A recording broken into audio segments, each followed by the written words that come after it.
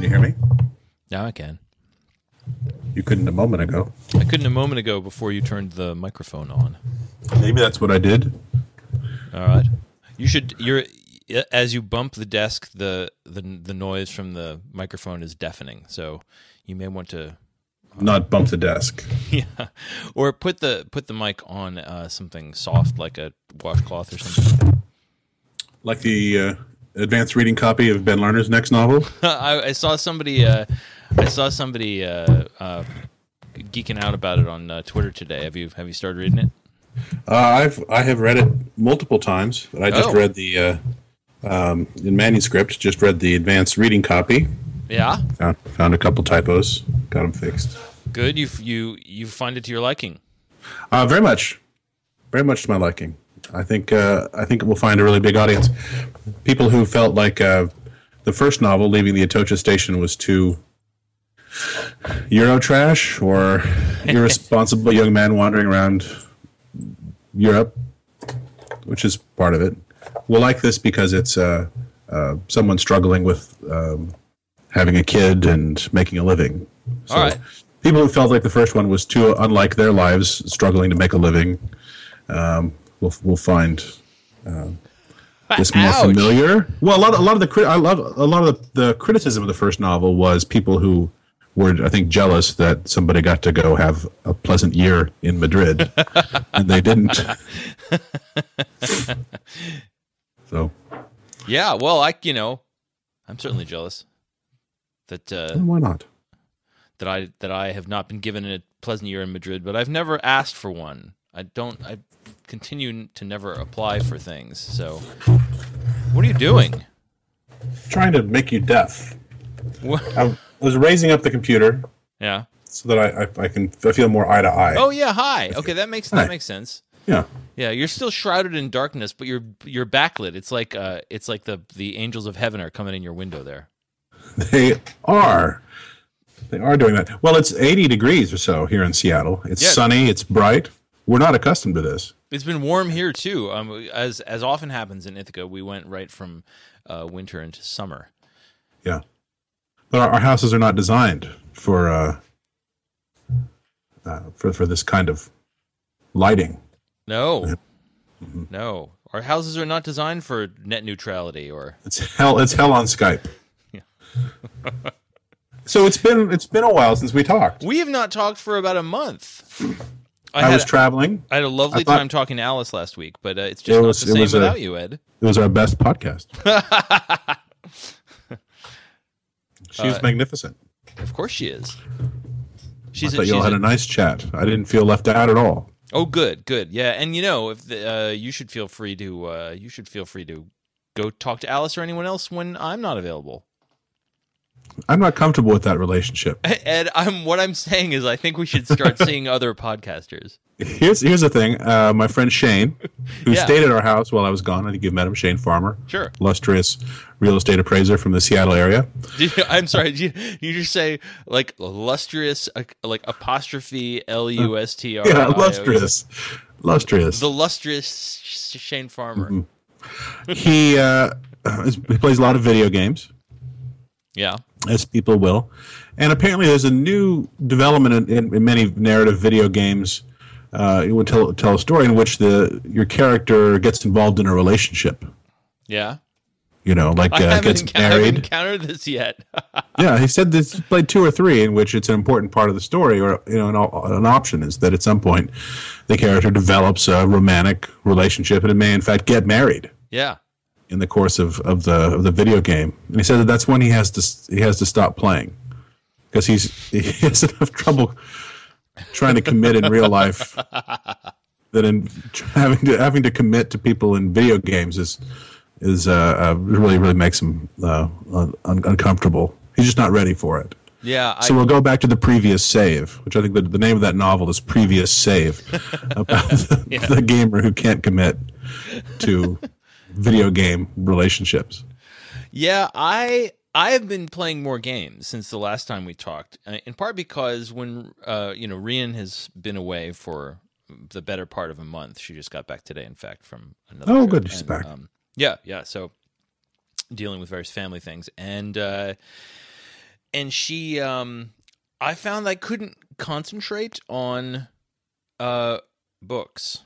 I couldn't read books when she was away. I managed to get through one novel while she was away, the new Jeff Vandermeer sci-fi novel, part of this trilogy that he's writing, that I think is that I thought was great.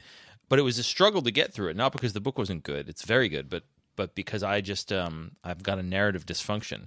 So I had been meaning to my students, my undergraduates, often talk about video games when they're referring to various kinds of plot twists or bits of character development. And I'm finding people refer to video games as often as they do movies these days. I think mostly because video games have become pretty sophisticated, narratively speaking. Movies are pretty bad right now. Yeah, they're really not so hot. TV I is mean, good. they should be to my taste, but they don't. Nah. Yeah, I think TV is killing it, and I guess games are too. And so, so I asked for video game recommendations from my students, and they gave me a pile of them, and I went and started playing a bunch. And I don't think I'm just realizing how deep the culture is. I started reading some blogs. I'm not going to become a gamer. It's just not. But it is deep and rich. It's like getting 4 or 5 extra master's degrees. It requires a lot of time and effort. But what I'm finding is it is very deep and rich. But I'm finding things like Shane coming up against types of puzzles, varieties of effort that once I've sort of grokked the category of effort that is required and have done a sample or two of it, I just don't want to do it anymore. And so I'm finding myself stopping a third of the way through a lot of games. Yeah. I can't, for the most part, even do that much. Oh, really? Also, I don't have any platforms for it except for the PC, which is not as sufficient anymore. Oh, yeah. I have a new MacBook that I got mostly for recording music. Yeah.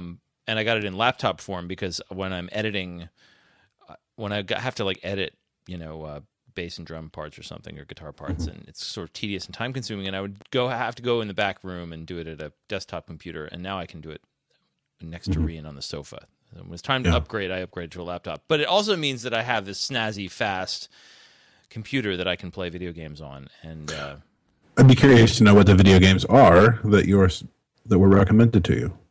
I guess this is considered a classic at this point, but Braid, 2006, 2007 indie game, in which it's sort of it's what they call a puzzle platformer.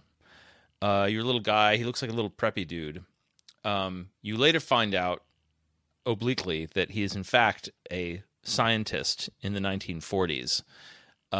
There's no evidence of this except circumstantial throughout the game. But he's this little cute guy, and he's running around trying to solve puzzles to get to the next level, presumably to rescue a girlfriend who has been stolen, whom he has offended and is now captured by someone else or something like that. And it turns out it's actually about something very different and very disturbing, but you don't know that. But you can turn back time if you die on a level, you can reverse time. And for the first few levels, this is just a useful trick, right? If you get killed, you can unget killed. But then the manipulation of time, you get more time manipulation tools in your toolbox as the game continues, and it becomes more and more complicated how you must use time control in order to solve the puzzles. And eventually certain things don't work. Certain things don't go back in time. Some things do and some things don't. And it becomes more powerfully metaphorical as it becomes more challenging, both sort of in terms of dexterity and just sort of puzzle solving ability. And the ending is really quite shocking and moving, I have to say. It has on one hand it looks sort of like Donkey Kong or Super Mario Brothers, but on the other hand it's rather painterly. And you should check some screenshots of it. It's a beautiful game. And then I watched this video game documentary called Indie Game with my kids, and it's about if you like to see Did I ever already say this on the podcast? If you'd like to see nerds crying, you will love this movie. I like to see nerds crying. Yeah, yeah. Yeah. But it's about these sort of very intense and emotional and sort of auteuristic world of independent game development and the sort of personal dramas that lead people. People are crying from frustration or from aesthetic, being moved aesthetically. In this movie, they're crying from frustration, but one hopes that their work. It's not a video game Stendhal syndrome. No, it's not. It's not. In the privacy of your home, you may be moved to tears by their work. That is what they hope. But no, it's all frustration in the movie. I just realized that I think a lot of this stuff is second nature to people who do this obsessively, and to me, it's just annoying. So it's a rare game that I think is really gonna turn me on. They all give me headaches. Yeah, I'd love to play games that just give me headaches. Yeah, something about. It's not has nothing to do with the design. It's just the screen. So it's that way of looking at a screen, that active, intense way of having to perceive it. I think you have often in the years of this podcast expressed a deep ambivalence about your relationship to technology, specifically the screens that we spend most of our time staring at. Do you want to talk more about that today? Well, I don't know if I have anything articulate to say about it. Mostly that I don't like. I've never gotten accustomed to the tablets, the iPad. No. Thing. Jill reads on it all the time. Conducts business with it. Watches TV on it. I just can't. I had a nice little smartphone all the time. That was the original purpose, and then it turns out that it wasn't just a mirror. It was multi-operational entertainment and communications platform, and it got you real high. I had a little smartphone. I think since we spoke last, Oscar threw it in the swimming pool in Salina, Kansas. Oh, no.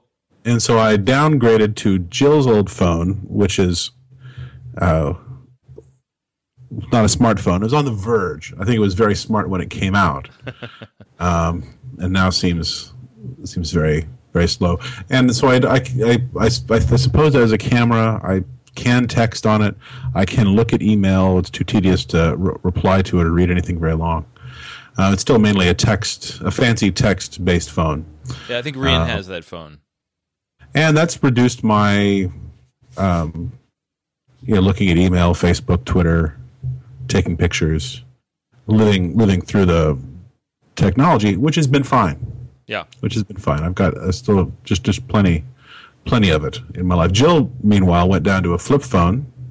Really? It takes her about 5 minutes to send a text saying, "I'll be there in 5 minutes." I'm there. The text now must be. But other than that, has a lot of features that the contemporary smartphone doesn't have. Yeah. Like it's easy to turn on and off. Oh. And you can carry it in your pocket and not worry that much about it. Yeah. And it doesn't cost you a fortune. Yeah, that's the main There's one. some real improvements over the current smartphones. Yeah. Which which are like little babies. See that I don't see it that way. I ignore the fact that it is a valuable object, and it's very easy to turn on. Let a child throw one in a swimming pool. It's true. I've arrived at a try to replace it and see how. Yeah, I've arrived at a different stage in my life from you. I also discovered that I am, I turn out to be unusual at my. I'm skillful at the stewardship of objects. Ah. And I did not let that be on your tombstone. Should you ever need one? Exactly. Here lies J. Robert Lennon. The J is for John. It's complicated to go into that right now in the space of a tombstone, but let it be said that he was skillful at and then they ran out of space. That's the tombstone I deserve right there. That's it. That's the one. No, as I have, it's not a big deal for me to to have a phone. Like I've never broken one or dropped one or anything like that, and I don't use a case or anything. I just shove it in my pocket all the time. But I do think that other people's interface with the physical world is more complicated than mine. My interface with other parts of existence is deeply, horribly complicated. But the physical world, I feel pretty comfortable with. The tech is just fine. And the tech is fine. I get along with it. But think back to toddler years. Yeah.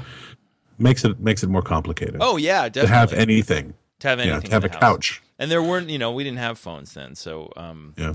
But yeah, I think it's people who in the old days you would not notice the differences along this axis in how they deal with essentially fragile tiny computer object. Now where's your gold watch, Mordecai? Well, it's right here on my watch chain. It's about I need my monocle relensed. I'm going to go relens my monocle next week. Good luck with that. I've got a monocle relenser. I've got a man for that. Oh no, my son threw my monocle in the pool. Oh, just take it out. Oh, just take it out. Put it back in your eye.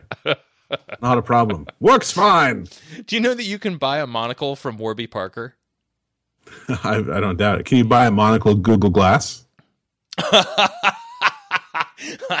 don't know. And is it DOS? I like a DOS Google monocle.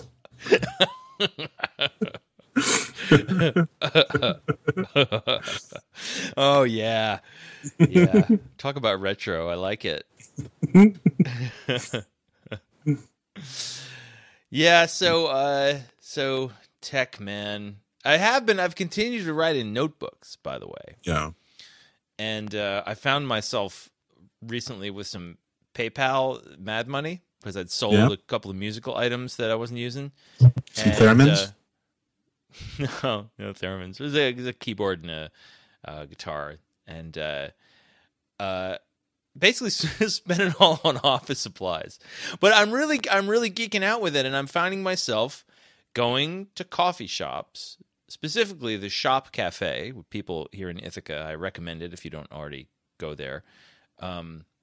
It turns out it's where all my graduate students are. That there's been a procession of people who appear surprised to see me there.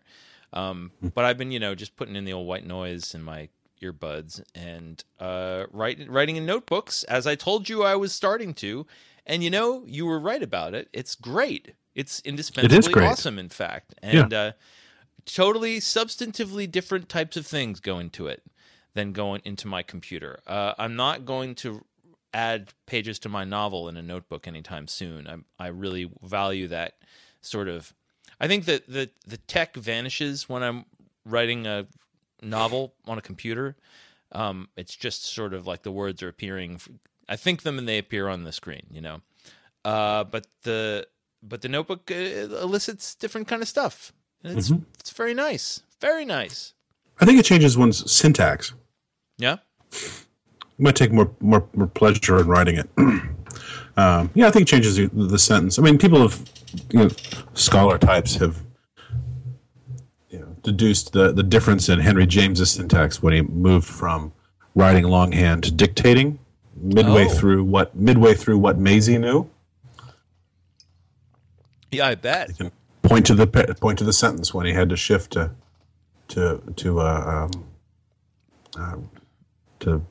whatever the word I just used, which means saying it out loud and having somebody else write it down. Dictating? Dictating. Why didn't you want to say that again? Did you forget it? I forgot it. Entirely forgot it. Why did he switch? I don't know the story. Oh, I think age. Maybe vision. Yeah, I think he had to switch. I think maybe his eyes were getting. He'd replaced his eyes with stones, and it was difficult.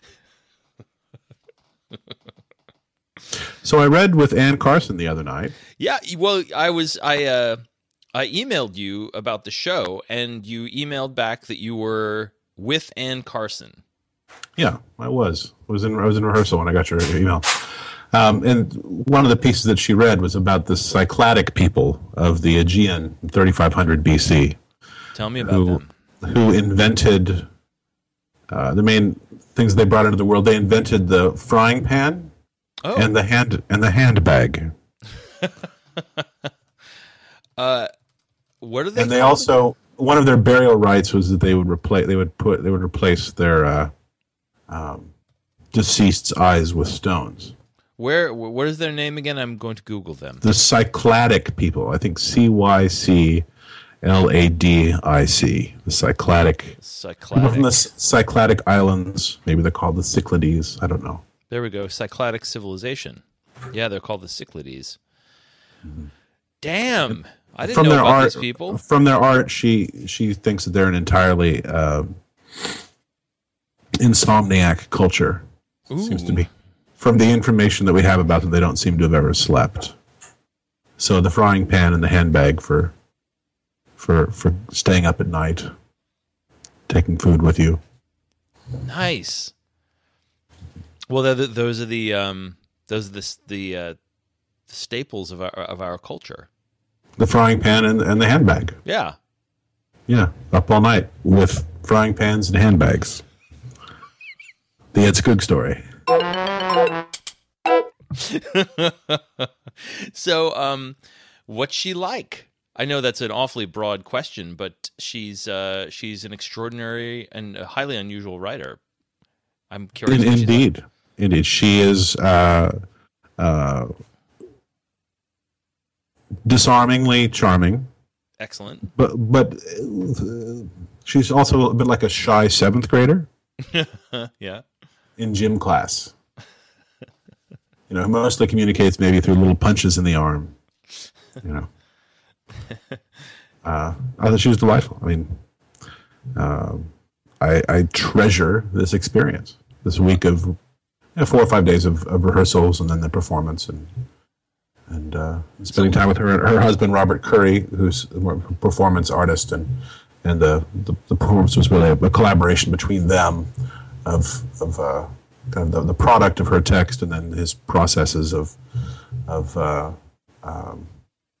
performance art and kind of the Laurie Anderson style, randomizing using John Cage sort of techniques. The Cycladic people's piece that she wrote was 57 facts about the Cycladic people, and then he broke them up into sort of numbered sections and randomized them, and then the performance was he would shout out the number which would correspond to something in her text, and then she would read the sentence or the fragment, and sometimes repeating it several times, randomizing not just a random order but also random repetitions.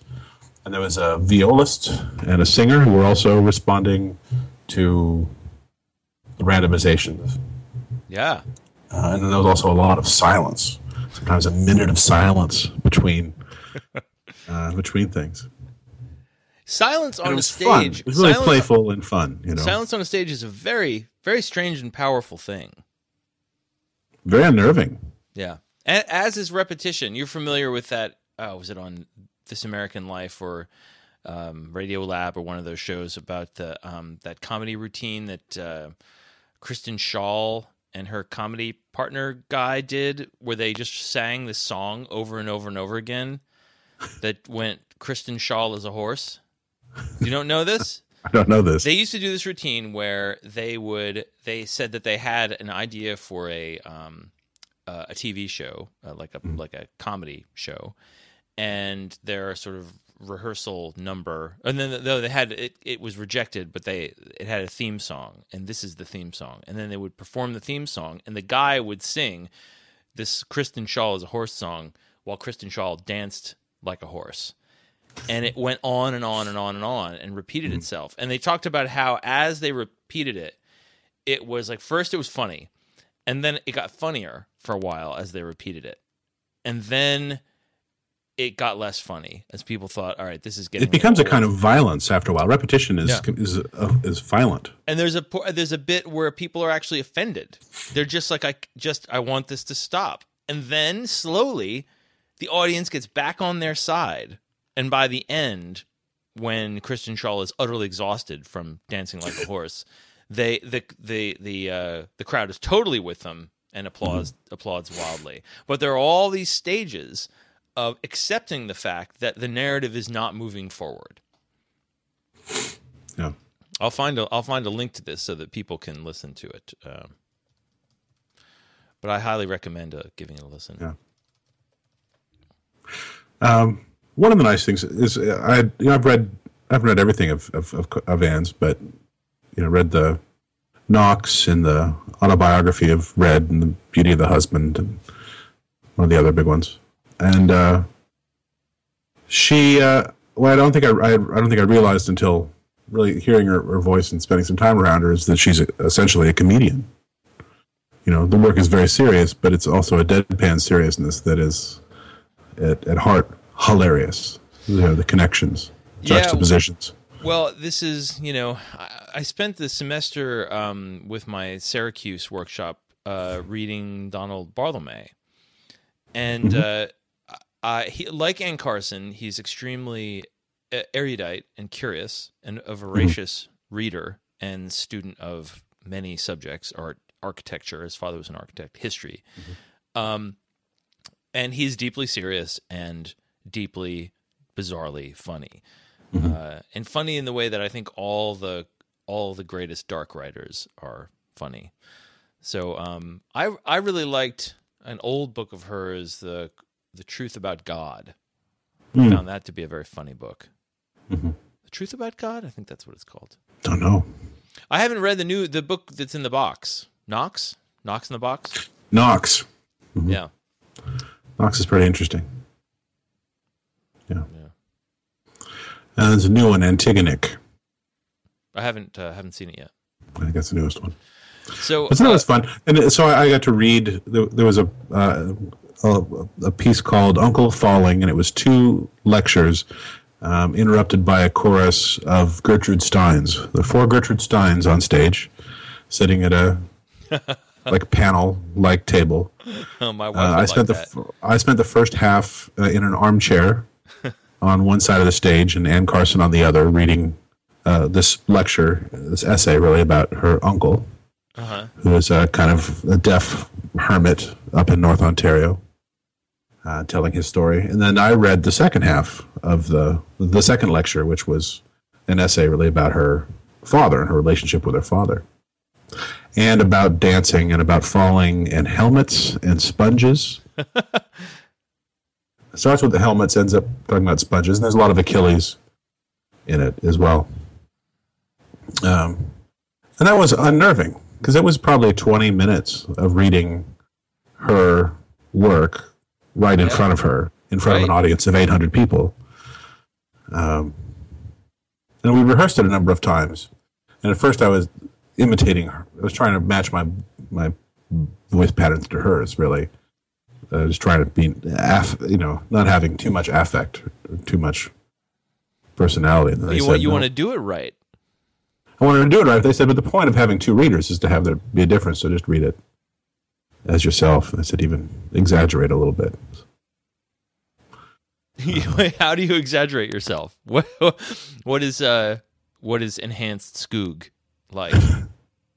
Well, you had to be there. I think it was pretty restrained. But all right. There was probably a little too much ego in it. But then behind us, during the whole bit, 2 friends, Carrie Waste and Katie Ogle, poets, were unfolding and folding sheets for 45 minutes while we were talking. All right. Yeah. And then the payoff is in one of the last lines about how the uncle eventually is committed to a madhouse for dementia late in his life, and would tear up the sheets. Yeah. And then the institute would send her father the bill for bed sheets. But so we watched people folding and unfolding sheets, and at one point tearing some sheets, without having just no real connection to the text until the very end. Yeah. And it was like being hit in the face. Yeah, I bet. Yeah. There's a guy, this reminds me of, I gotta say, this is something that nothing in my life embraces restraint. pretty much, and that's a problem. I think I need to learn it, not just to keep myself saner and to please those around me, but for the sake of art. There's a guy who started a. Oh man, I'm not going to find this. Oh, okay, here it is. This tweet. Who is this guy? Here I am on BuzzFeed. So this guy Frank Furter on May 8th, 2009 tweeted, "I see you shiver with Antissa," and then on May 8th of this year followed it up with Patient. Very good. What was the first one? I see you shiver with Antissa. What was the date of it, though? May 8th, 2009, 5 years ago. Nice. They're inspired by the Rocky Horror. Of course, I know it very well. Yeah, too well, really. But I gotta say that's patience right there. 5-year-long joke. That's commitment. Yeah, it is a commitment. Why is it that in some areas of my life I'm super committy, and others I just have no patience whatsoever? I think you need to look back to Rocky Horror Picture Show for the answer. When was the last time that you watched the Rocky Horror Picture Show? Oh, Jesus. Have you ever seen the Rocky Horror Picture Show? Oh, yeah, several times. Have you ever seen it at midnight at your town theater? Absolutely. Did you dress up? No. But I wouldn't think that you would, but no, you might have. You might have a little bit. If I were to go now, I would definitely dress up. I'm much less inhibited now than I was then. But I did, if I remember, the stuff you throw, I think I prepared props. Some stuff? Yeah, I don't remember what you throw. I don't remember the stuff. Yeah, it was fun. It was really fun. Mm-hmm. Are there other movies that have gotten... It's an impressive... It's hard. If you start watching it, you have to watch it all the way through. Yeah. I mean, it's like The Wizard of Oz or Casablanca or something. If you're going to watch some of it, you can't just watch a little bit. I mean, it really is, a really compelling artifact. Yes. An experience. Yeah. Artifact is the key word, I think. You're talking about going to see it at a theater, not. I am, but also if it happens to be on TV or something, you just have to then. If you're flipping through the channels and Rocky Horror Picture Show or Casablanca or Wizard of Oz is on, you just have to watch it. My friend Joe Romano, who speaking of dates in the month of May, has the same birthday as I, though he's older than me. Nice. He he's notorious among our group of mutual friends for having many careers. Over the years, and he'll come up with new ones all the time and shock you with them. The classic example of this being, after knowing him for about 5 years, I was going on a little road trip with him to go to this record store in Rochester, and he said to me and my friend in the car quite suddenly, when I was an air traffic controller, did I ever tell you guys I was an air traffic controller? In fact, he told the whole story about how he got out of drug rehab and decided to go to air traffic controller school and did really well in it and passed with flying colors. And then until they found out that he'd been in drug rehab. No. They apparently that's fine. They were going to hire him, and the first day he walked in to the tower, he was like, "Nope, not going to do this," and he moved on to other things. But he made among his jobs was filmmaking. And he's, video editing and other kind of film and television related things. But he made a feature-length film, and I'm Googling it now, called Niagravation. Here it is on IMDb. Rating of 4.7. This is I'm going to read you the summary. The year is 1961. Honeymoon couple Norm and Luann Weiner head for Niagara Falls for their dream vacation, never dreaming they would drive straight into the clutches of an alien invasion force bent on stealing the falls. Oh my. Or, their planet needs water. Or that they would meet a group of ghosts who live beneath Niagara, daredevils who died in barrels, fell off tightropes, etc., who enlist our couple to save their watery grave and the very earth itself. That's the greatest story I've ever heard. Right? It's a science. Yeah. It's a the ghosts. A nostalgic science fiction ghost story set at Niagara Falls. And I think his intent was to create a new Rocky Horror Picture Show. It's got songs in it. And they're honeymooners, right? They're honeymooners. Is that part of it? Yeah. Yeah. It's incredibly entertaining. And I still feel like if enough people had seen it, it would have reached a sort of critical mass and it could have become a cult movie. Yeah. What were some of the songs? My Love is Like a River is the one that I imagine. And there's this chorus, this woman would sing, my love is like a river. And then the people in the background would say, a stream, a something, a babbling brook, like little synonyms for river or river-like things. It was very catchy.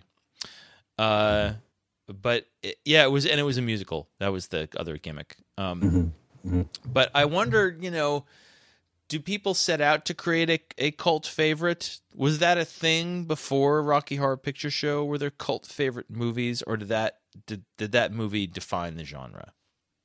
I don't know when campiness gets established at that level. The Sontag essays about this, right? Yeah. The emergence of camp. It's hard to imagine doing something like that without the notion, without there being a pretty firm commitment to camp. Well, I don't know. The Ed Wood movies. Well, I think they were made earnestly. Yeah, I think they were. I don't know. Notes on camp. Here it is. I'll put it in the notes. The notes on our show. Notes on camp. Notes on Lunchbox. What do you think that Miss Sontag would have said about our podcast, John? I think she would have been mute with horror. I don't know. With appreciation.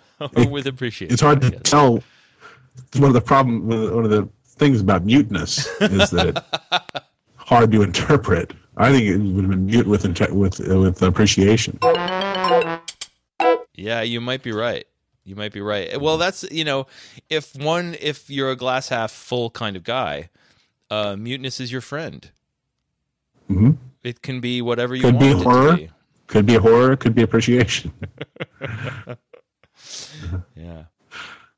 What else is going on? It's been a month. You've been taking care of yourself. I've been the alone. Kids there, Ithaca. You've been driving up to Syracuse a bunch. Yeah. My wife has been away, so I've been single parenting. Although my kids don't require a lot of parenting, but your shirt looks clean. Oh, your thank you. V-neck undershirt looks clean. Although it is an undershirt, perhaps it is the only clean shirt. This, by the way, is this is the perfect T-shirt.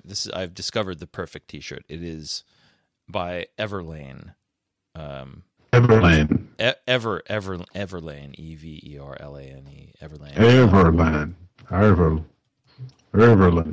Everlane. Perfect shirt. Perfect shirts since 1934. I'll link to it. The cotton V at Everlane is a great shirt. It's simply a wonderful shirt, and they just added some new colors too. Ooh. But anyway, that is for me. It's hard to find. It's hard to find a shirt that really fits the way you like. But this fits me well. It's comfortable. It's stylish. I found this shirt. What you got? You can't see very well. It at has New York. A pattern on it. Pattern. Mm-hmm. Got it at New York Fashions on Canal Street in New Orleans when I was there a week and a half ago. I like New York fashion. When one city claims to be an authority on the fashions of another city, you're in for some very, very handsome clothes. Yeah, what I figure what happens at New York Fashions in New Orleans is somebody goes up to New York once in a while, looks around, comes back, and makes some shirts. New York Fashions would be a good name for a book of poems, don't you think? Yeah, I think so. It could be a good name for this episode of the podcast. New York fashions. So I can't. Can you describe the shirt for our listener? It's got it's a silk shirt, I think, with a print. Yeah, I think it's a print shirt. Sort of like blue waves that are outlined by small black lines, and then sort of a beige rectangle appearing. Sort of the way that things would come onto the screen in the Atari video game Journey. Where you're riding a bicycle through space while Don't Stop Believing. You mean Journey Escape, the video game? Journey Escape, the video game. Oh, yeah. Wow. If you're riding a bike through space, Don't Stop Believing is playing, and shapes appear, and you have to either dodge them or go through them. And it's the greatest video game ever made. Without a doubt. It was pretty great. It was great. It's a little, MIDI, Don't Stop Believing. Yep. Over and over again. Yeah, I got it. I got it right here on my YouTube here. This is great. So good. The shirt reminds me of that. It's sort of an African shield. Quite the cultural mashup we've got going. Is in the middle of the rectangle. New Orleans, New York, Africa, space. Journey. Escape. Did you find a screenshot from? I do. I've got a whole video of it right here. Yeah. You can probably play it, right? Don't they have all of the video games now? Oh yeah. In fact, I am sure I have it here on this very laptop. I have the whole Atari 2600. I'd like to know who between you and me and perhaps any of our listeners can get the highest score on Journey Escape. Oh, it's, as they say, on. It's on. Yeah. Yeah. Now there's a video game. In those days, you heard about this thing, this E.T. landfill story. I did. I played that game. I didn't think it was so bad. See, thank you. I really liked it. It's at least as good as Journey Escape. Yeah, I thought it was pretty good. You had to find all the pieces of the thing and bring them together. It was a little bit like Adventure and Haunted House, which were favorites of mine. Haunted House was an excellent game. Yeah, it was great. I received it as a convalescent present after I had my adenoids out. Oh, that's really good. Is that a fond memory? I mostly remember playing Haunted House instead of remembering the pain of surgery, so it was successful. Yep, that's what that shit's for. Could have been trauma. Instead, it's puzzle solving. The lights go out. All you can see are the eyes moving around the screen. There's a bat in them. Yep. Adventure was a pretty profound game. I remember they also had a bat, I think, that would fly through the screen and take a key or anything that you happen to have. Yeah. Sometimes it'd take a dragon. If the dragon had a key in it, you could get the dragon to swallow a key, and then sometimes the bat would take that dragon. Yep. It's like it was the turducken of 1970s video games. Mm-hmm. It was the key drag bat. Key drag bat. Mm-hmm. Oh, good. You know what? For a while there, your voice was muffled by a bad connection, but you seem to be back for now. Oh, I hear you going away again. Yeah. So there's a great bit in Braid, the video game I was talking about earlier, where you have to use a key, but the key is recalcitrant. It has a mind of its own. It travels differently through time than you do, but the mechanic of picking it up and carrying it around was clearly inspired by the experience of picking up the key in Adventure. Do you remember how sometimes you'd get the key in Adventure, but it wouldn't be touching you? It would be you'd be carried in front of you. Yeah, or above you, or like the physics of getting the key and dragging it around were compelling, weirdly compelling. If it was above you, you couldn't unlock the door. Yeah, you had to drop it, pick it up again, in the right Yeah. position, and You had then to force move it in the front of key you. towards the portal, which was Yeah. sometimes above you, sometimes could be on each side of the screen. Yeah. But as soon as I saw this key in Braid and the weird way it stands apart from you, you can move it at a weird distance. It is absolutely a reference to the physics of Atari Adventure, and it was in a way like a good literary reference. A good literary reference points something out to you that you had internalized without knowing it. You know, that it illuminates something that was already in you in a way. This did that same kind of thing. So it wasn't, you know, having played Adventure as a child was not required to get it, but it was a nice enhancement. Good. What do you have for lunch today? I hate to disappoint you, but I had It's not going to disappoint me. Oh, it's gonna. I had some hummus eaten on some Red Hot Blues. That's great. I do want to say something about. That's a good lunch. It's really a snack. Yeah. I didn't want to eat too much. Well, I ate a lot Snack. of them, but I do want to say something about Red Hot Blues though, which I haven't eaten. They're not as good as they used to be. Is one thing. Oh, do you think so? I think they're quite delicious. I think that they put less red on them. They remain as blue as ever. Really, more of a purple, and but I think there's less red. Yeah, the de-reddening of the Red Hot Blues is significant. Meanwhile, there's a series of Tostitos that have like extra flavoring on them now, and one of them's called Hint of Lime, but in fact, it's more like it's like metric fuck ton of lime. I'm salivating thinking about these chips. I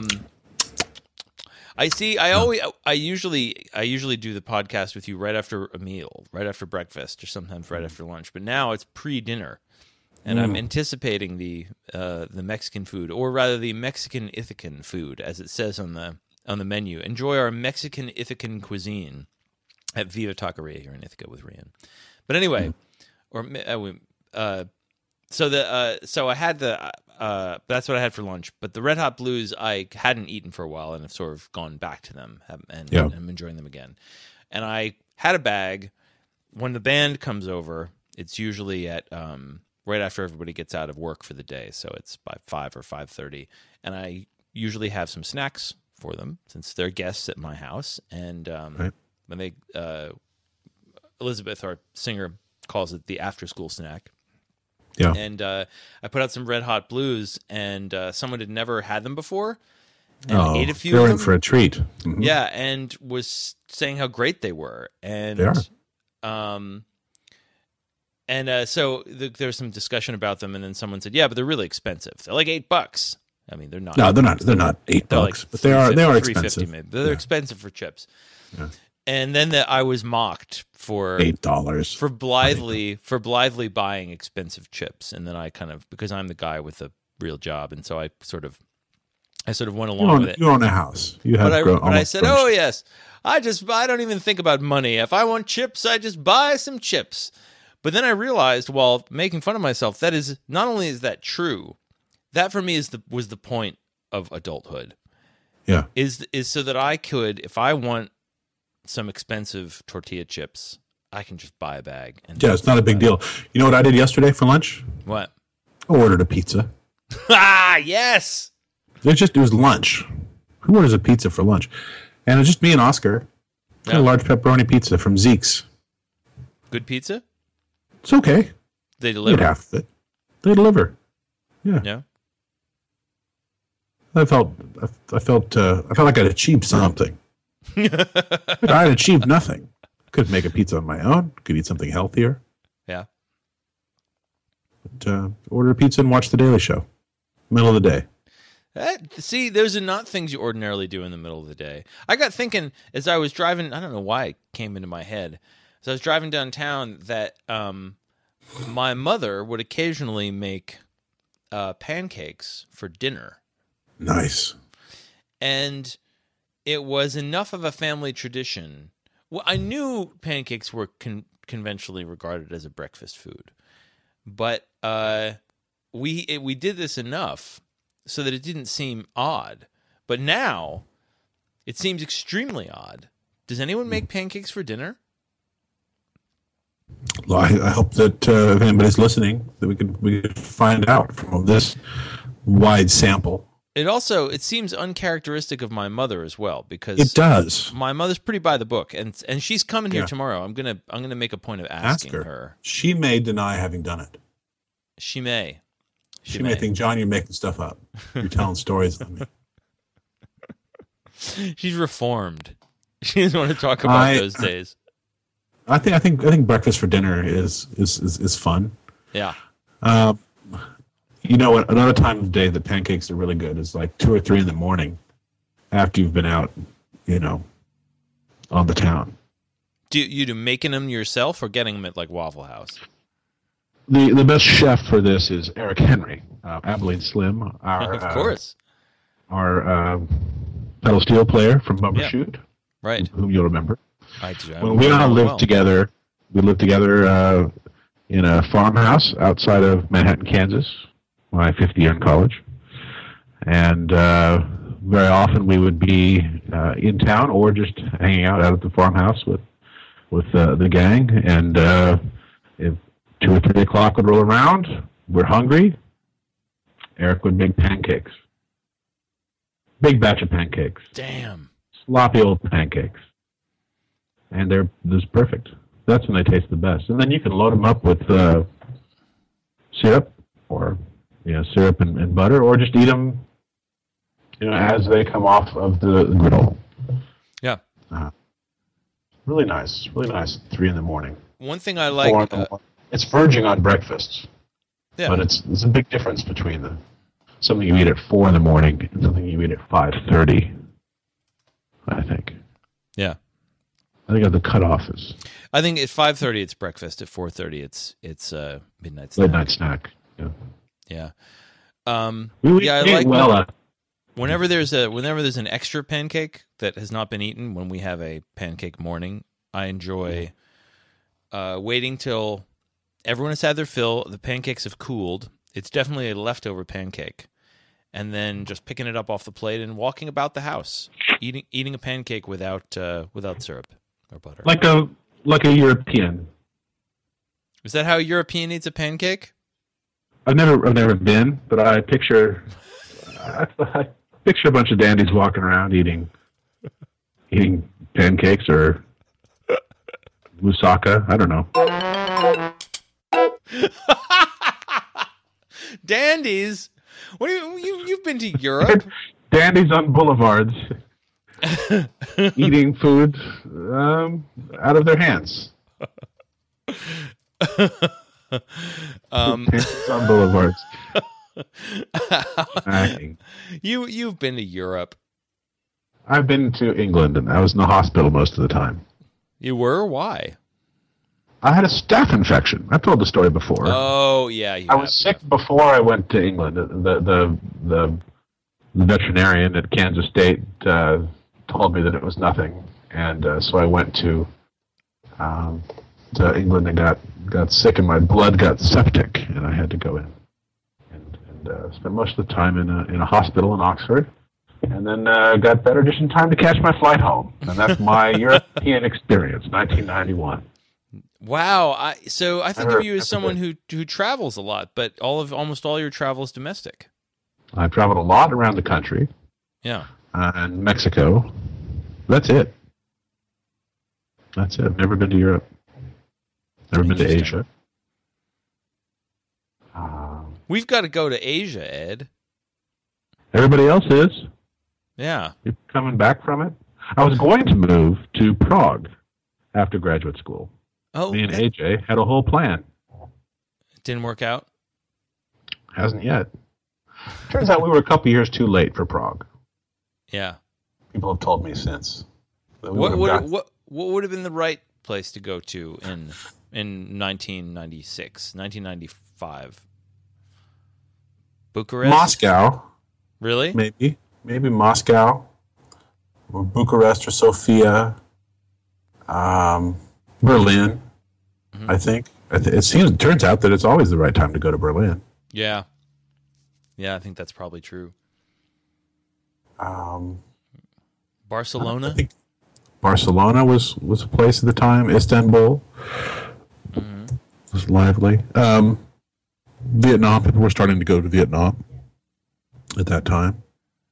Now, when I meet somebody 20, 25 or so, many of them have spent a year or so in Vietnam or Cambodia or Laos. Yeah. I think that seems to be the prog of this for this generation. My my bandmate, my guitarist Lauren, spending a lot of time in Nicaragua. Oh, Rural Nicaragua, the cradle of her family. yeah. And quite adores it. Inland shark. You have sharks in the lakes in Nicaragua. Yeah. Freshwater sharks? The only freshwater shark, the Lake Nicaragua shark. Turns out the lake is a little brackish.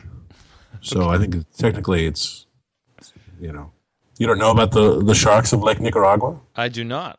You should educate yourself, John. I thought you were an educated man.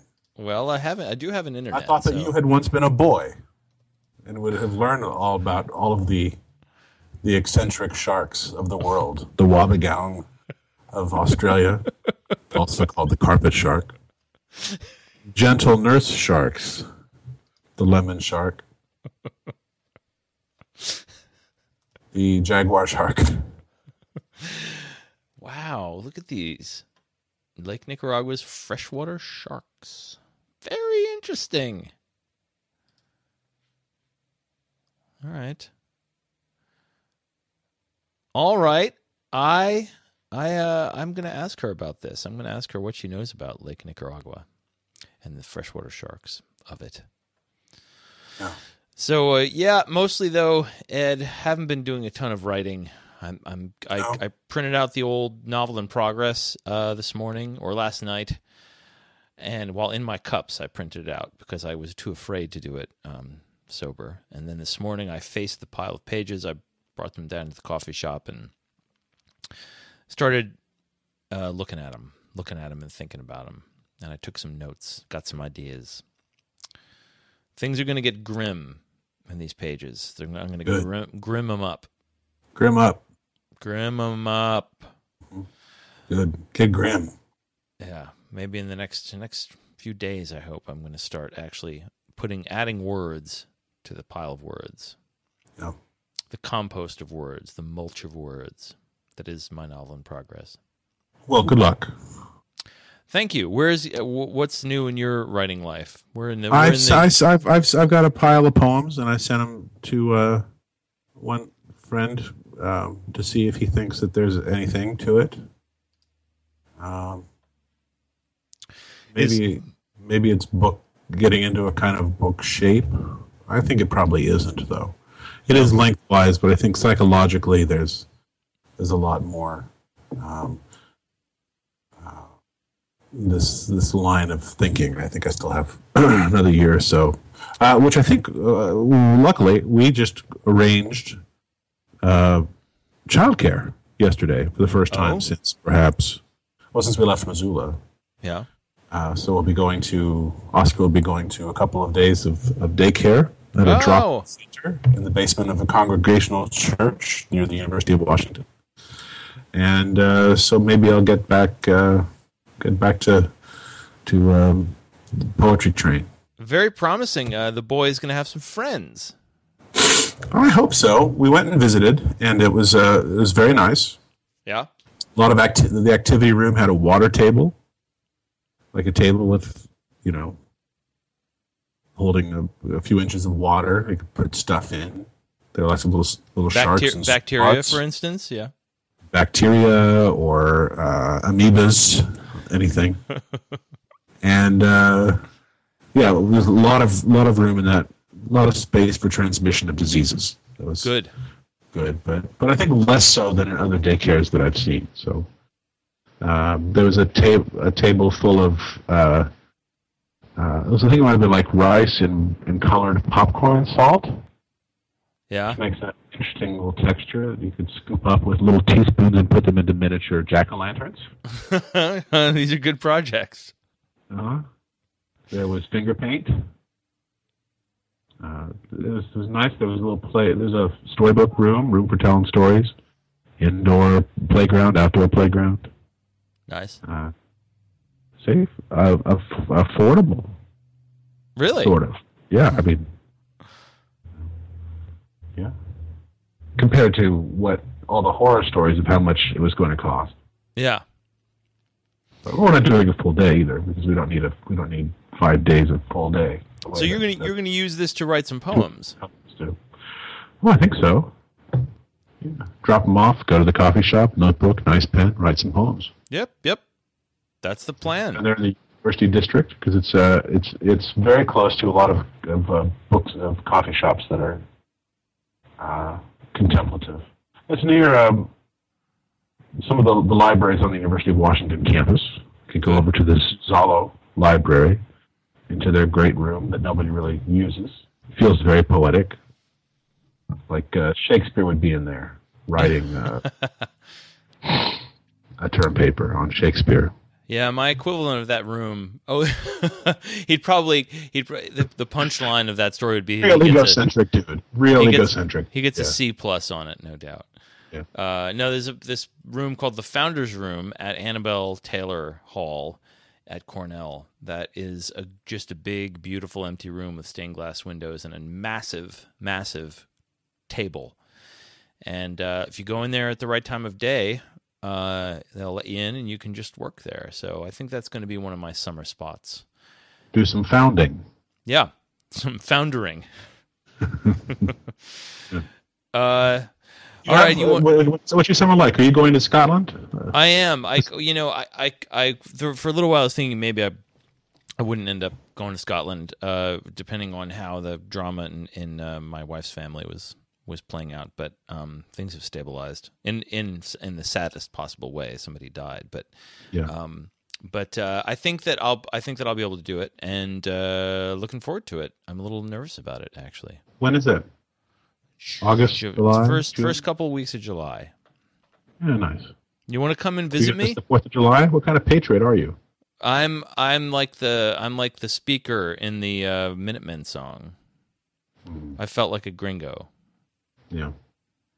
I would come join you, but I'm going to be down in Idlewild for 3 weeks of July, conducting my poetry week. Yeah. Is our friend Alice going to be there? And Alice Bowen will be there. She will be the first Poetry Week fellow. Ever? We have fellowship, and wanted to give it to somebody from a young promising poet from California. And Alice was not busy. Alice will also be beginning as an employee there, a poet in residence, starting in the fall at the Academy in Idlewild. Speaking of Idlewild, a friend of mine who I know listened to the show at least once passed away this week. Oh, I'm sorry. He shan't be listening to this podcast. Who is he? His name was George Pratt. He was an English teacher at Idlewild Arts Academy. Righteous dude, awesome fellow. Started having some heart complications in the beginning of the year. Had a artificial valve put in. Yeah. A month ago or so, and came home and was recovering, and then passed away Monday morning. His wife found him in the guest bedroom with a book across his chest and his reading glasses on. And what was the book? Passed away while reading. I don't know what the book was. Yeah. I am sorry to hear that. But I hope to find out so that I can avoid it. Are you hungry for lunch? Well then let's have lunch. Do you want some lunch? Well then we'll give you some lunch. Do you have a hankering for lunch? Well then come to lunch, 'cause it's time for Lunchbox with Ed and John. That's right, it's time for Lunchbox with Ed